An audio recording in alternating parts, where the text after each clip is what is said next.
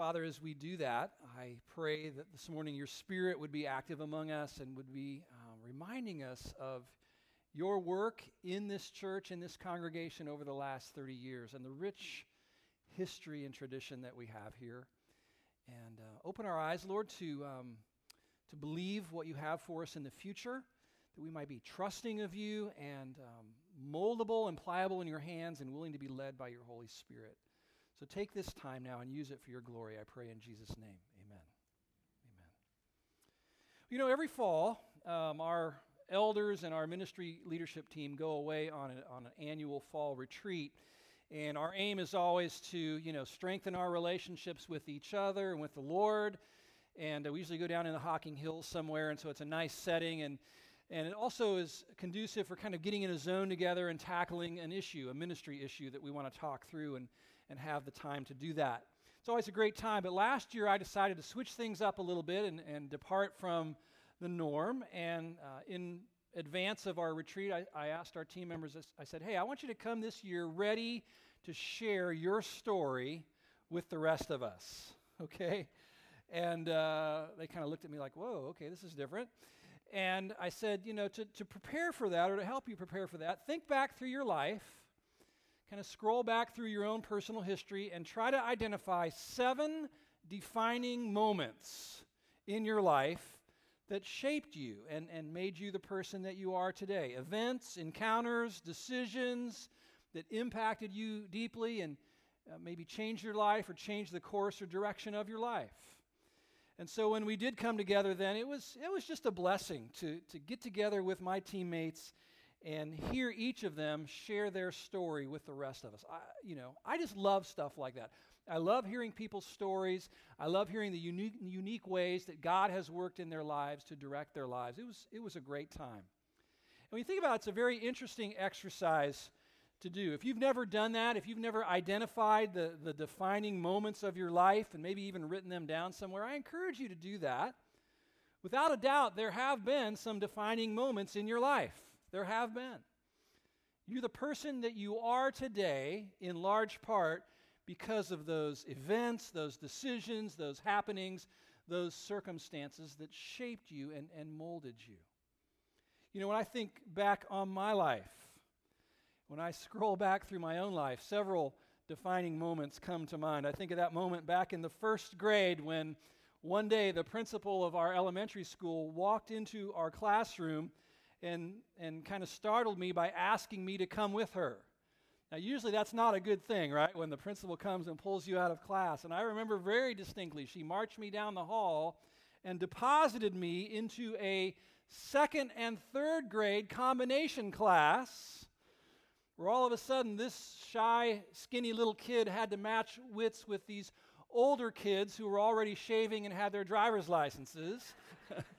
At least that's how it felt to me, big old hairy dudes, And from that moment on, I was set on a new course in my life of always being a year younger than everybody else in my class every year. And as a result, feeling like I had to prove myself, like I had to prove that I really belonged there.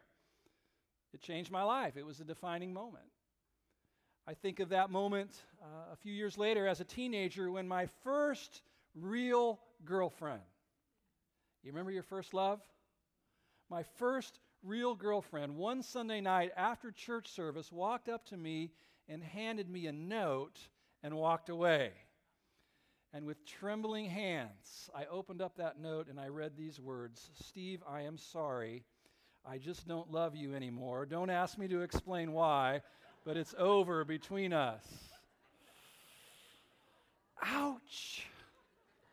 Oh, that hurt, that horrible feeling of being rejected just kind of stuck in my gut. And honestly, I sunk into depression for about a year over that. And I count it as a defining moment because for the first time I realized something. I realized that if you build your life on what other people think about you, whether or not they like you or approve of you, you're always going to be on shifting sand. It was a defining moment for me. I think of the time a year or two later when a couple of guys from a Bible college stayed overnight at our house. They were part of a musical group that was on tour, and they had come to our church, and they were singing there, and my parents were being hospitable, and they had arranged for them to stay with us, and They had them sleep on a pull-out sofa in our family room, which, unbeknownst to the two guys, was right adjacent to my bedroom where there was louvered doors between us. So I could hear everything that they said, everything that they were talking about. And late at night, guess what they were talking about? Girls. And one of them was having a relationship issue with a gal that he was dating. And I'll never forget, they were talking, and the other fella said, hey, let's just stop. Let's just pray about this right now. And they did. And they talked to Jesus about girl problems in a way that let me know that they believed that Jesus was real and was listening to them. And it impacted my life deeply because I knew they had something I didn't have, but I wanted it. So there was some reality with Christ there. I think about other moments, like the day I should have died at age 18 when a drunk driver hit me head on. That was a defining moment in my life. I think about the day shortly after that when I felt prompted to leave my home in California and get in my little yellow Mazda and drive 3,000 miles across the country to go to a little fledgling Bible college. That was a defining moment. I think about the day when I was there at that college, standing in the lunch line one day, and I looked across the hall through the plate glass window into the receptionist office for the school, and there was this cute, pretty little blonde-haired girl there with this twinkling eyes and big smile and happy face. And I remember thinking, I wonder if I'll ever get to know her. That was a defining moment because I did get to know her, and the rest is history. I've been with her for 36 years. Defining moments. So I've got some defining moments in my life. You do too. You have some defining moments in your life. And you know what? Churches have defining moments. Did you know that? If you go back through the history of a church, you'll discover there were certain events or certain decisions that were made that kind of set that church on a course or altered the course some. Defining moments in the life of a church. And I don't know if you know this, but this weekend, here at New Life Church, we are marking the anniversary. We are commemorating a defining moment in our church's history. It was 30 years ago today, the fourth weekend in July, that we held our very first worship service right up the road at Gahanna Middle School West in the band room of all places, 30 years ago today. And man, it was an amazing day. It was quite a thing. We had been praying and planning for that for several years. We'd moved here in June, and we said, God, you know, if this church is going to happen, we don't know anybody, so you're going to have to bring people. And lo and behold, 66 local Gahanna area adults came to our very first service that day. And who knows, you might see some familiar faces in there as you look at those slides. Yes, that's Pastor Brian leading out in worship. And it was an amazing day. You know, I have a soft spot in my heart for people who've been with us all of these years. And there are a number of you. And I know you probably got an invitation already, but today we have a founders picnic at Friendship Park right after this service. And if you worshiped with us in the school days, if you were in the band room or the cafeteria or the auditorium there worshiping with us, you're invited to that picnic right after our service this morning in the shelter at Friendship Park. It's going to be a great time. And we thank God. I think we'll be forever grateful to the Lord for bringing us in those early days a group of people who had a pioneer spirit about them and who were willing to take a chance on a bunch of 20-somethings with a lot of zeal but not a lot of experience. And we are grateful for those risk takers and thank God for them. You know, as I thought back about how New Life got started, I was reminded that in preparing to come here, we had put together a document that had what we called ministry principles on that document. And they were things that we wanted to infuse into the life of this church right out of the chute. Kind of like laying the groundwork for a brand new church. And we hope that living those out would really set a healthy tone for this startup congregation. We actually taught those ministry principles in our new members class for the first 6 or 7 years. And in preparation for today, I went back and pulled out my old binder and pulled out a copy of those principles and blew the dust off of them and went back through and reviewed them. And I decided I wanted to share them with you today with a few brief comments about each one, because I really do believe that these principles created the climate, the atmosphere of this church. And after looking at them again, I would contend that they've continued to influence us right up to this day. So reach in your worship folder and pull out your study notes for today. There's a lot of them, so I'm just going to touch briefly on them. Don't get nervous. As I walk through them, I ask myself a couple questions, like, do I still believe this? Is this still a conviction with me? And also, what have we learned about this over the course of the last 30 years? So let's walk through them together, and we're going to read them aloud, okay? That's why I didn't put any blanks in this week, so we can read them aloud together. So let's go with number one. Here we go. Number one, our driving motivation must be to do all to the glory of God. And when I read that now in 2015, my heart still says amen, just like it did back then. That scripture there says, whether you eat or drink or whatever you do it all to the glory of God. I do think our understanding of God's glory and what it is, I think our understanding has developed and deepened over the years, but making Jesus famous is still our heart's cry, right? That's what we want. And like some of the other principles, I think this one has a reactive element to it, because even back then, we were only in our early 20s, we had encountered some churches and some ministries that seemed to be all about glorifying a man, making a man famous, putting his name in lights. And we'd seen the results of that. We'd seen the devastation, I should say, of building a man-centered ministry. And our belief was, we don't want that. Do you know this? To put a pastor on a pedestal is a bad idea. It's a bad idea. Have you seen in your lifetime the hurtful, disillusioning, disenchanting results of doing that? All men have feet of clay. There's only one person that we want to keep front and center in the life of this church, and that's the perfect one, Jesus Christ, right? Only Jesus. We wanted New Life to be a God-centered church. Number two, say it with me. Nothing of eternal significance ever happens apart from prayer.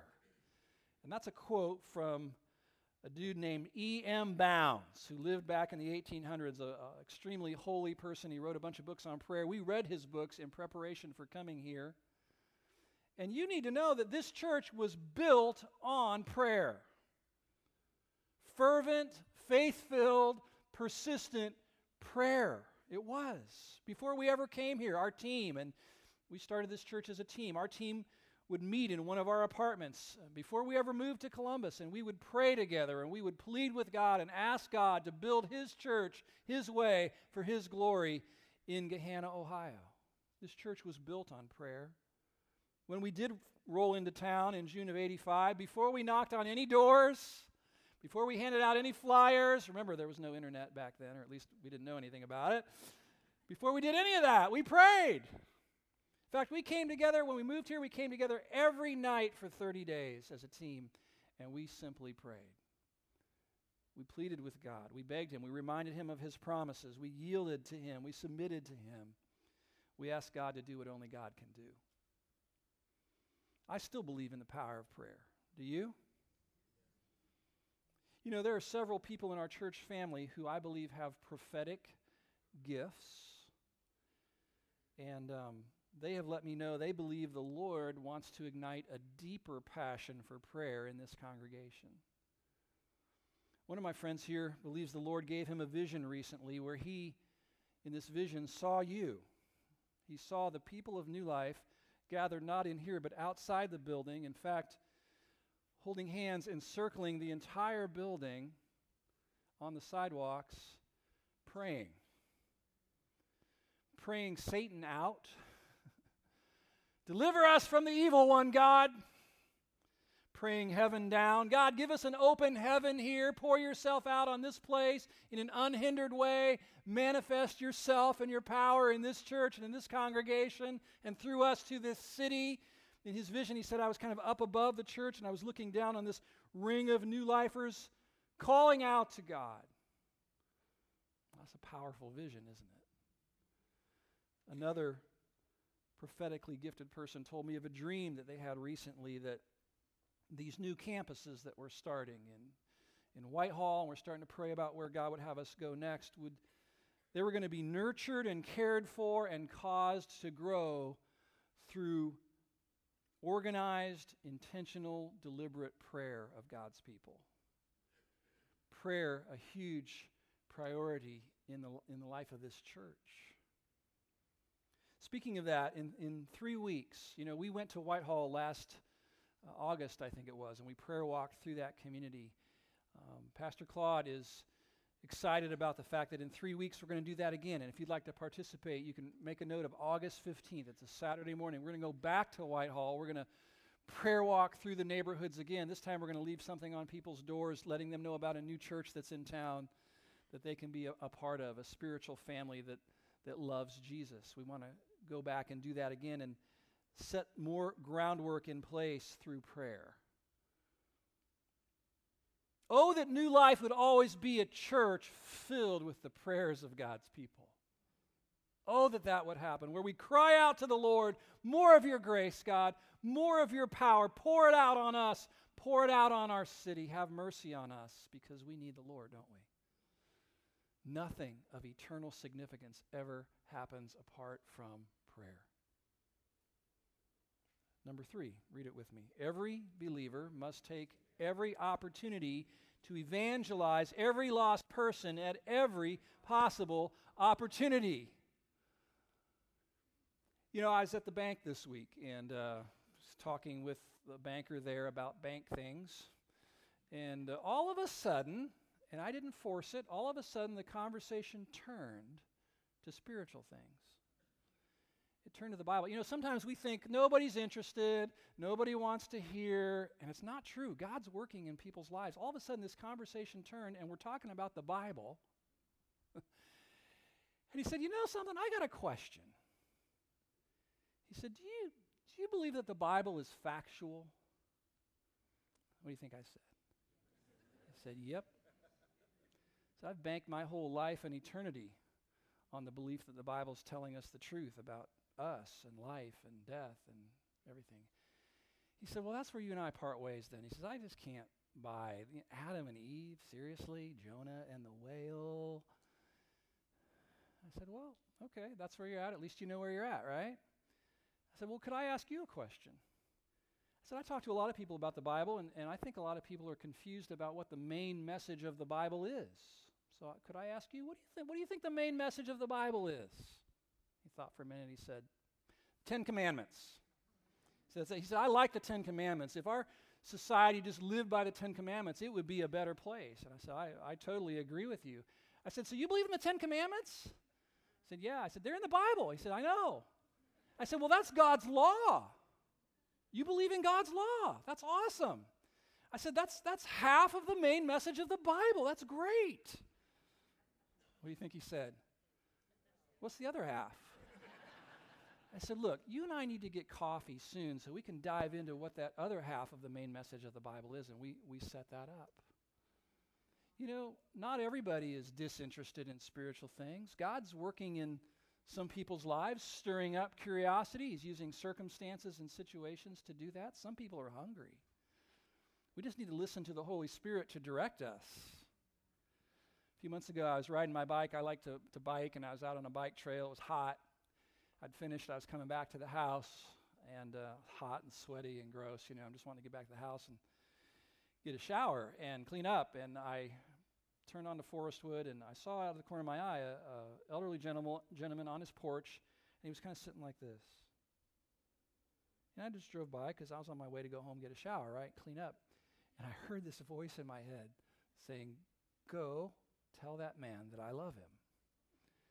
I'm like, seriously, Lord? I'm gross. I stink. He's not going to want to hear that from somebody like me right now. And I kept on riding, and the further I rode, the more intense that little voice got. I want you to go back and tell that man that I love him. No, I can't do that. That would be weird. I kept riding. Finally, it's like, this is the Lord, right? Turn around, drive up his driveway, right up next to his porch, and I looked at him and I said, sir, you don't know me and I don't know you, but I was riding by and I saw you, and God told me to come and tell you that he loves you and he wants you to know that. And he looked up at me and his face was just beaming. And his eyes were moist. And he said, "Thank you, I needed to know that today." And then he said, "Are you a minister?" I'm like, "Do I look like a minister? Do I smell like a minister?" Yes, I am. But, you know, if every single one of us just was attuned to the Holy Spirit in us, we would hear him direct us to this person and that person and this person and that person.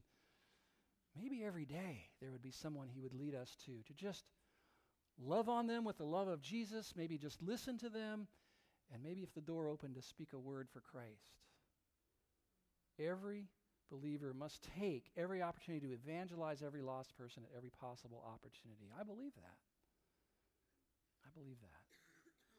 Number 4, read it with me. The saints. See the bold-faced parts there? That's where you're supposed to give an extra emphasis. So, the saints are to do the work of the ministry. The pastor's job is equipping the saints to do the work. Now, that's not the New Orleans saints. That's the people of God. The Bible calls us saints. Did you know that pastors are leaving the ministry in droves? Did you know that? I read a statistic that said 4,000 pastors a year, that's just in the U.S., are saying goodbye to their calling, goodbye to the ministry, and deciding to do something else. That's sad to me, and I've often thought about why that is.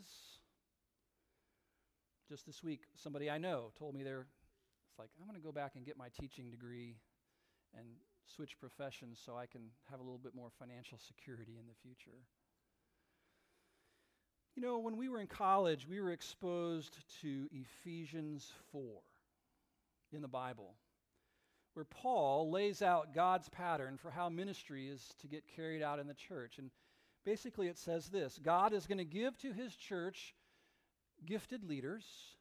Those leaders are to equip the saints, and the saints are to do the work of the ministry.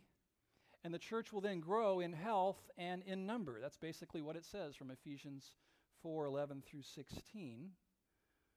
And while that is in the Bible, that's really not what we had seen in our limited experience up to that point in our early 20s. What we had seen more was exhausted pastors trying to keep up with everybody's needs but feeling like failures because they weren't keeping up.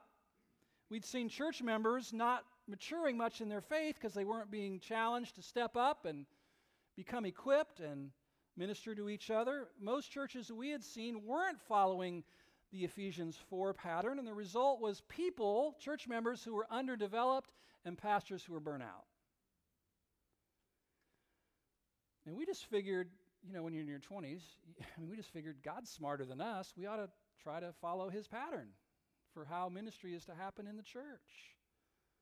His way is the better way. Have you discovered that yet in your life? God's way is better.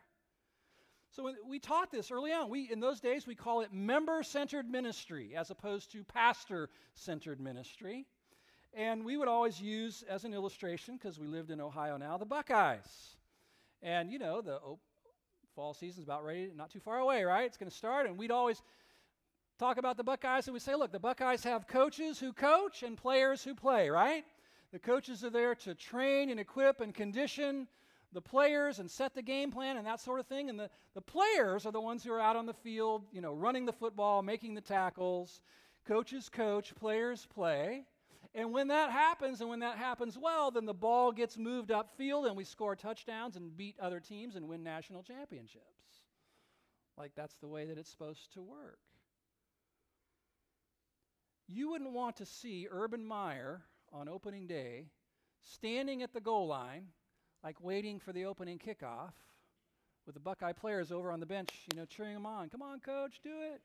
I mean, that's a scary picture, isn't it? A 50-year-old guy, he'd get demolished out there. And we would teach this. We'd say, this God's plan for the church is similar in that he gives gifted leaders to the church to coach and equip and train and set the game plan. And it's the saints, the people of God, who are in the game, making the first downs and the tackles and so forth. And in those days, that was a revolutionary concept to a lot of the people who were coming to our church. And they're like, wow, we've never heard that before. And it's like, well, it's in the Bible. And maybe if we did it God's way, then God's people would grow and develop in maturity, and pastors would love the ministry and not be burnt out all the time. And of course, in the class, someone would always raise their hand and say, well, do pastors do any ministry then? And we'd say, well, sure we do, because we're Christians. We're saints. Does this make sense? This is why we're insistent here that God's people get connected in a small group. So you get to know each other and start to minister to one another. You serve in a ministry here. Bless the family of God. When the church is working the way God designed it to work, it's a beautiful thing. Yes, Ephesians 4 is still true. Believe this one. Number 5. Read it with me. The absolute first prerequisite for any and all places of leadership is godliness. One's continual growing love relationship with the Lord. So now these principles start to talk about leaders in the church and who gets elevated into leadership. And we were convinced that talent is not enough, not in spiritual work. Having a charismatic, dynamic personality is fine, but it's not the prerequisite for leading people spiritually. Again, I think this principle was born out of seeing the wrong kind of people elevated into leadership in the church and seeing the devastating and hurtful results of that. In the church, it's godliness, it's growing in Christ-like character. Other traits are fine and they can be helpful, but without a growing love relationship with God, a leader has nothing of spiritual value to offer the people. Much of pastoring, according to the Scriptures, is being an example. So much of leadership is being an example. That's why Peter said in 1 Peter 5:2, be examples to the flock. Live it. And so this one remains crucial. It was then and it is now. Number 6, read it with me. People are to be ministered to and matured, not manipulated. And you can tell again, this one was a reaction to some things that we had seen. We'd seen the effects of leaders who manipulated people and powered up on them rather than loving on them and equipping and maturing in them. And so from the outset, from the beginning, we sought to reject the heavy-handed, top-down, autocratic leadership style that ends up wounding people and disillusioning people. You know any people wounded by the church, wounded by spiritual leaders? You know, Paul in 1 Thessalonians 2 embraced a leadership model that was more like a parent model. He said, hey, we were among you like a mother, gently nurturing and caring for you. And we were like a dad, urging you and challenging you to live up to your calling. It's a parent model. Most of us respond better to that kind of leadership than the top-down, heavy-handed kind of leadership. Wouldn't you agree? So many people we met through the years have been wounded by priests and pastors and spiritual leaders who manipulated them. Last night I was watching on CNN. They're doing a special for some reason on Jonestown and Jim Jones and all of that, and it just reinforced in my mind, man, let's get as far away from that kind of leadership as possible. So we'll never have Kool-Aid out there in the lobby. So, this is a timeless principle. It should stand for the ages. People are to be ministered to and matured, not manipulated. How am I doing on time? Okay, I got a motor here. Number 7, sheep, read it with me, need to be fed a strong, authoritative, lively, practical, consistent, systematic, expository diet of the Word of God. Man, that's a lot to live up to for a teacher, isn't it? But you know what? We believe that input is everything around here, that what we take in through our senses is so important in determining the kind of people we are. And what we're challenging each other to do and have for 30 years is take in the Word of God. You know, my study break every year, I set aside some scripture that I want to memorize, and I do it old school. I write it out on cards, 3x5 cards, and seek to memorize the Word of God. Why? Because I want to think the thoughts that God's thinking. I want to feel the emotions that God feels. I want to make the decisions that the Lord would make. This is so important, taking in the Word of God. I was having lunch with a New Life brother, I think it was about a week and a half ago, and in the middle of our wonderful Chinese food lunch, he said, hey, Steve, I just want to thank you and the other pastors at New Life for bringing us the Word. He said, years ago I went to a church that preached at me but didn't teach me much. And he said, I love the fact that every week I leave New Life having learned something about the Word of God. We need God's Word. It's our nourishment. It's our sustenance, right? And so in our adult gatherings and children right now, you could go to any of these classrooms. The teachers in there would be teaching God's holy Word, even down to the little ones in the nurseries. Now, our newer learning about this, I would say, is that we want to connect everything that we teach in the Bible to Jesus. Because Jesus said the Bible is about me. That's what he said. And so we're looking for the Christ connection, whatever we're teaching through. The next 3 weeks, we're going to teach through John 15 together. I am the vine and the branches. Easy connection to Jesus. He spoke it. Beginning with the startup of the school year, the new ministry season in the fall, we're going to teach through the book of James, the entire book, and we're going to find the Christ connections in each of those scriptures that we walk through. It's going to be great. This commitment to teaching and explaining God's Word has not wavered, I don't believe, in 30 years.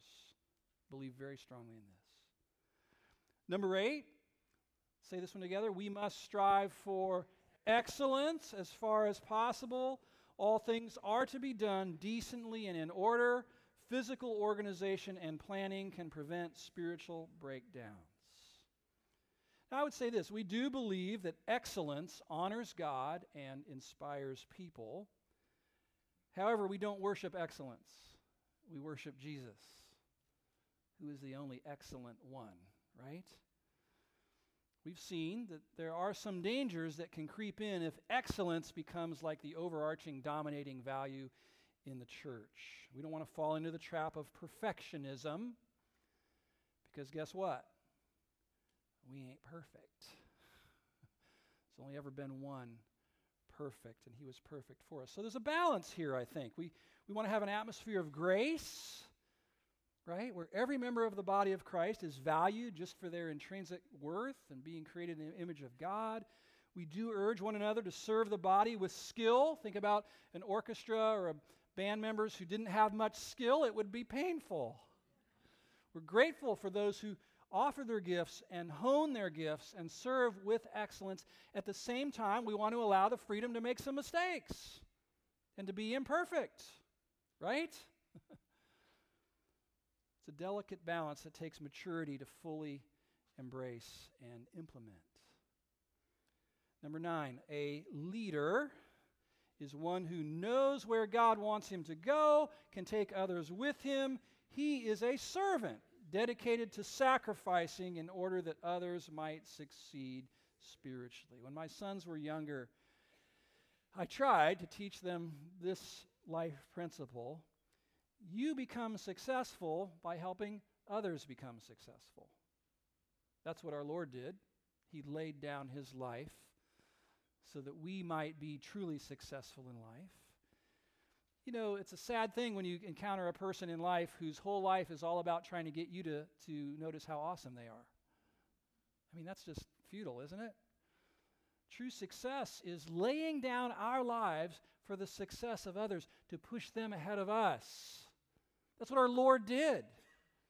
That's the principle of servant leadership. Even the secular world is now embracing this concept of servant leadership in the marketplace because they've seen the impact of it.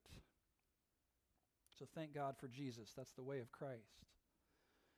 Number 10, the one thing that is most needful is one's close relationship with Jesus. Do you believe that? That came out of Christ's comments. Remember, he was with the sisters, Mary and Martha was all harried and busy and anxiety-filled trying to prepare the meal, and Mary, her sister, was there sitting at Jesus' feet listening to him. And Jesus said, Martha, Martha, Mary has chosen the better part. Mary is doing that which is most needful, which is sitting at my feet. Martha, I can create food, you know. I could speak and fill up the dinner table. You know, I'm here. Spend time with me, the one thing that's most needful. I have a lot of friends who had a Catholic upbringing, and one thing I hear from them often is this: Steve, I'm thankful to now have learned about being born again and to have a relationship with Jesus Christ. That didn't get through to me much in my upbringing, but I'm glad to know that the essence of Christianity is knowing God, like having a relationship with Him through Jesus. We're going to see in John 15 that when we come to faith in Christ, He calls us friends. Friends. It's a beautiful thing. The essence of eternal life is to know God through faith in His Son. And if you're here today and you are not yet enjoying a relationship with God, I need you to know that that's why Jesus came and died. So that you could be forgiven of your sins, so the barrier of sin could be removed, so you could have access to God through faith and faith alone. It's a beautiful thing. Number 11. Every new convert and reclaimed believer are to be followed up and discipled. When I read this one, I thought we can do better at this one. There's room for improvement here. And I think part of this is going to be creating or pressing deeper into our culture this idea that having a mentor or getting together with someone for mentoring and sharpening is just part of what we do. It's just the normal and natural thing I do as a believer in Christ is I meet with brothers or sisters in Christ and we sharpen one another spiritually. And I don't know that's as deep in our culture as the Lord would have it, and we're working towards what that could look like and have some pretty cool things planned. Because we want everybody who comes into the family of God. We don't want anybody out there on their own, right? Just kind of like, well, I'm trying to make it, Want them connected in deeper relationships where they're being helped along the way. Number 12. Our ultimate objective is the fulfilling of the Great Commission. If you were to ask me why New Life has gone to the effort and sacrifice that it has to help 9 other churches get started over 30 years, I would say this. Jesus commanded us to go and make disciples.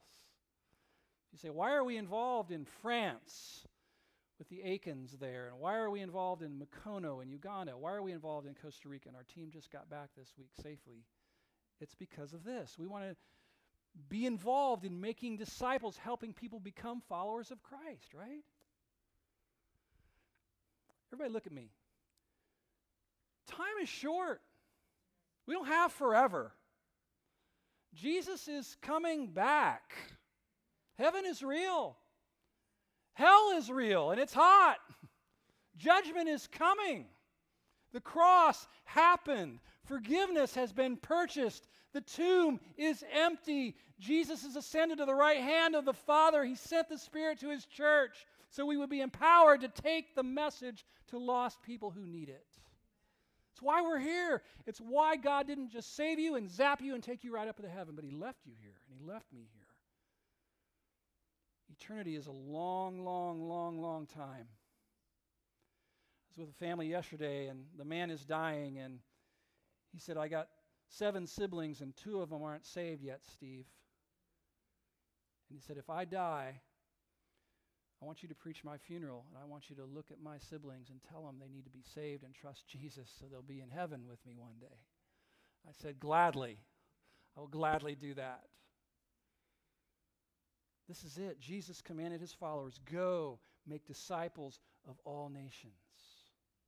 I believe this more strongly than 30 years ago, probably. But then look at 13. Godly homes and families are essential for a strong church. You know what? When you're at home and you're always fighting and bickering with your spouse, you don't give a rip about the Great Commission, do you? I've been there. Your kids, you're all crosswise with each other and things are all snarled up at home. You don't care about the Great Commission. You're just trying to survive and get through the day without tearing each other's eyes out. I understand that. I've been there. When things aren't good at home, nothing else matters that much. I think New Life has done okay in this area through the years, but recently we've been challenged to get more deliberate, more intentional about being a better resource to husbands and wives and dads and moms as you face the daily stresses of family life in this day and age. And it's different in this day and age. It's different. It's different than it was 10 years ago or 20 or 30. And so I'm excited about some of the new initiatives that Bill Robbins, our marriage enrichment director, is working on to help spouses connect with each other more deeply. I'm excited about Pastor Brett and his desire to kind of expand our resources for parents as we seek to raise our children for God and for Christ. It's going to be cool to see how those things flesh out over time. And as our culture moves further and further and further away from God's ideal, God's design for the family, and that's happening, right? It's the church that's going to have to stand for His truth in this area and do it graciously, but stand firm and be a community of grace that serves as both a refuge for the hurting and a resource center for families. There's a lot more I could say about that, but I don't have time. Number 14. Believers are responsible for loving and ministering to one another. Kind of said that in several ways already. I heard just last week about a family in our church who gave a car to another family in our church. Like, we need a car. We have a car. Here's a car. It's yours. That's cool stuff, if it was a good car. Hope it was.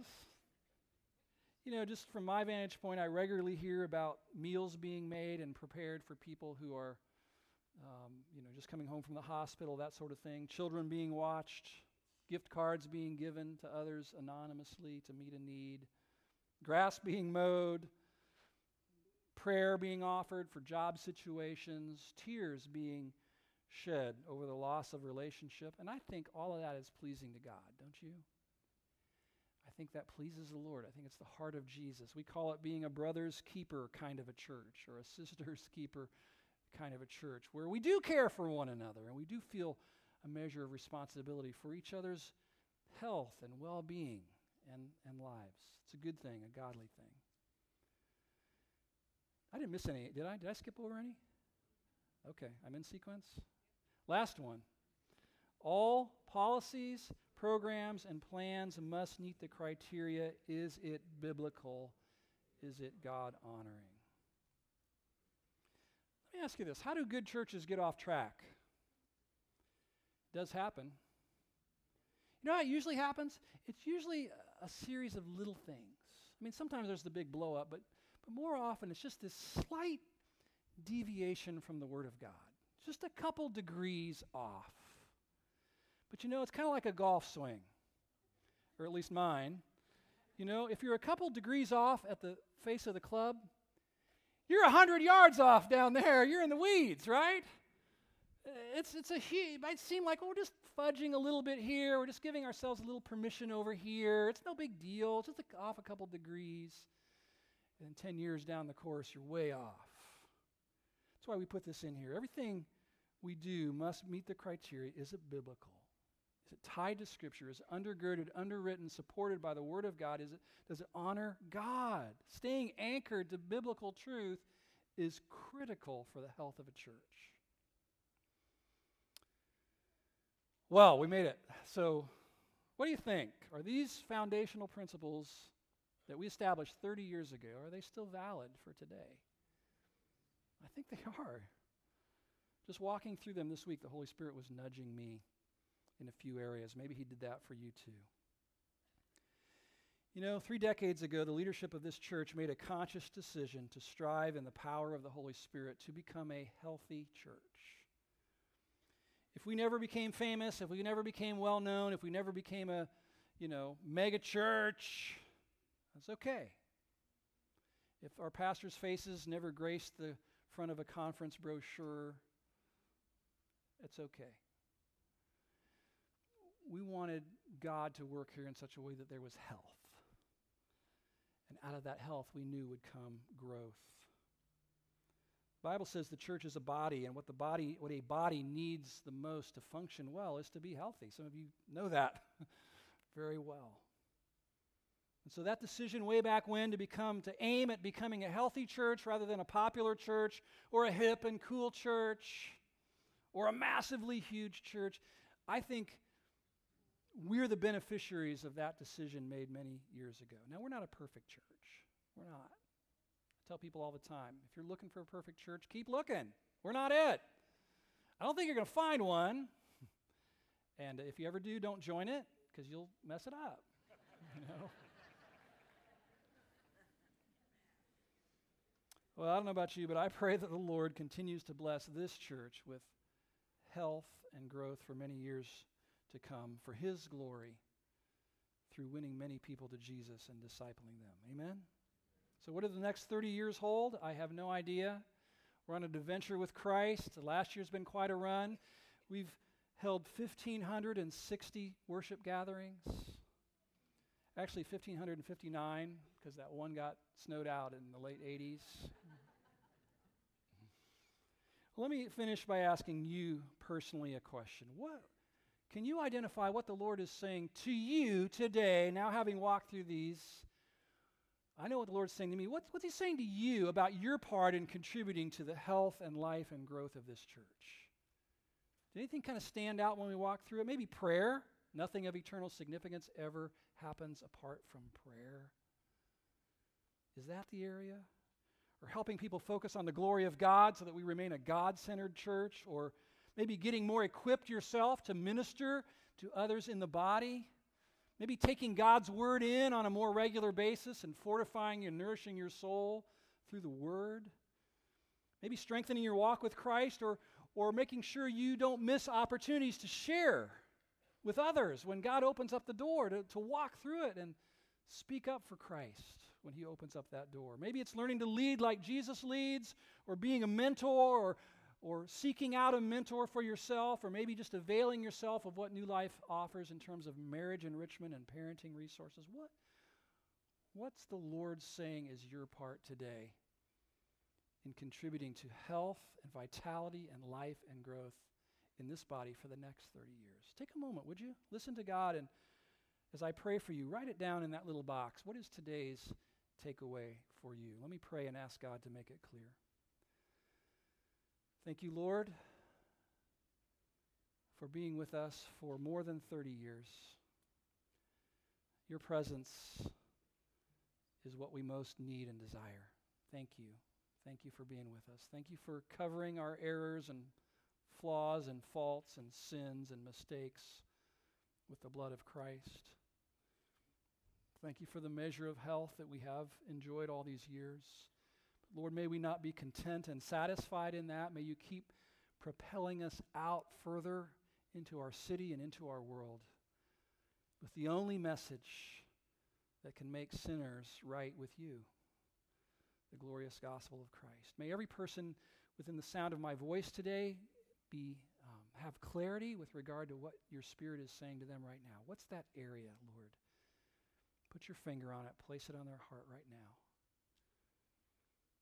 If there's been something like that for you this morning, would you just slip your hand up? Yeah, there's something that God talked to me about as we walk through those principles. Would you slip your hand up?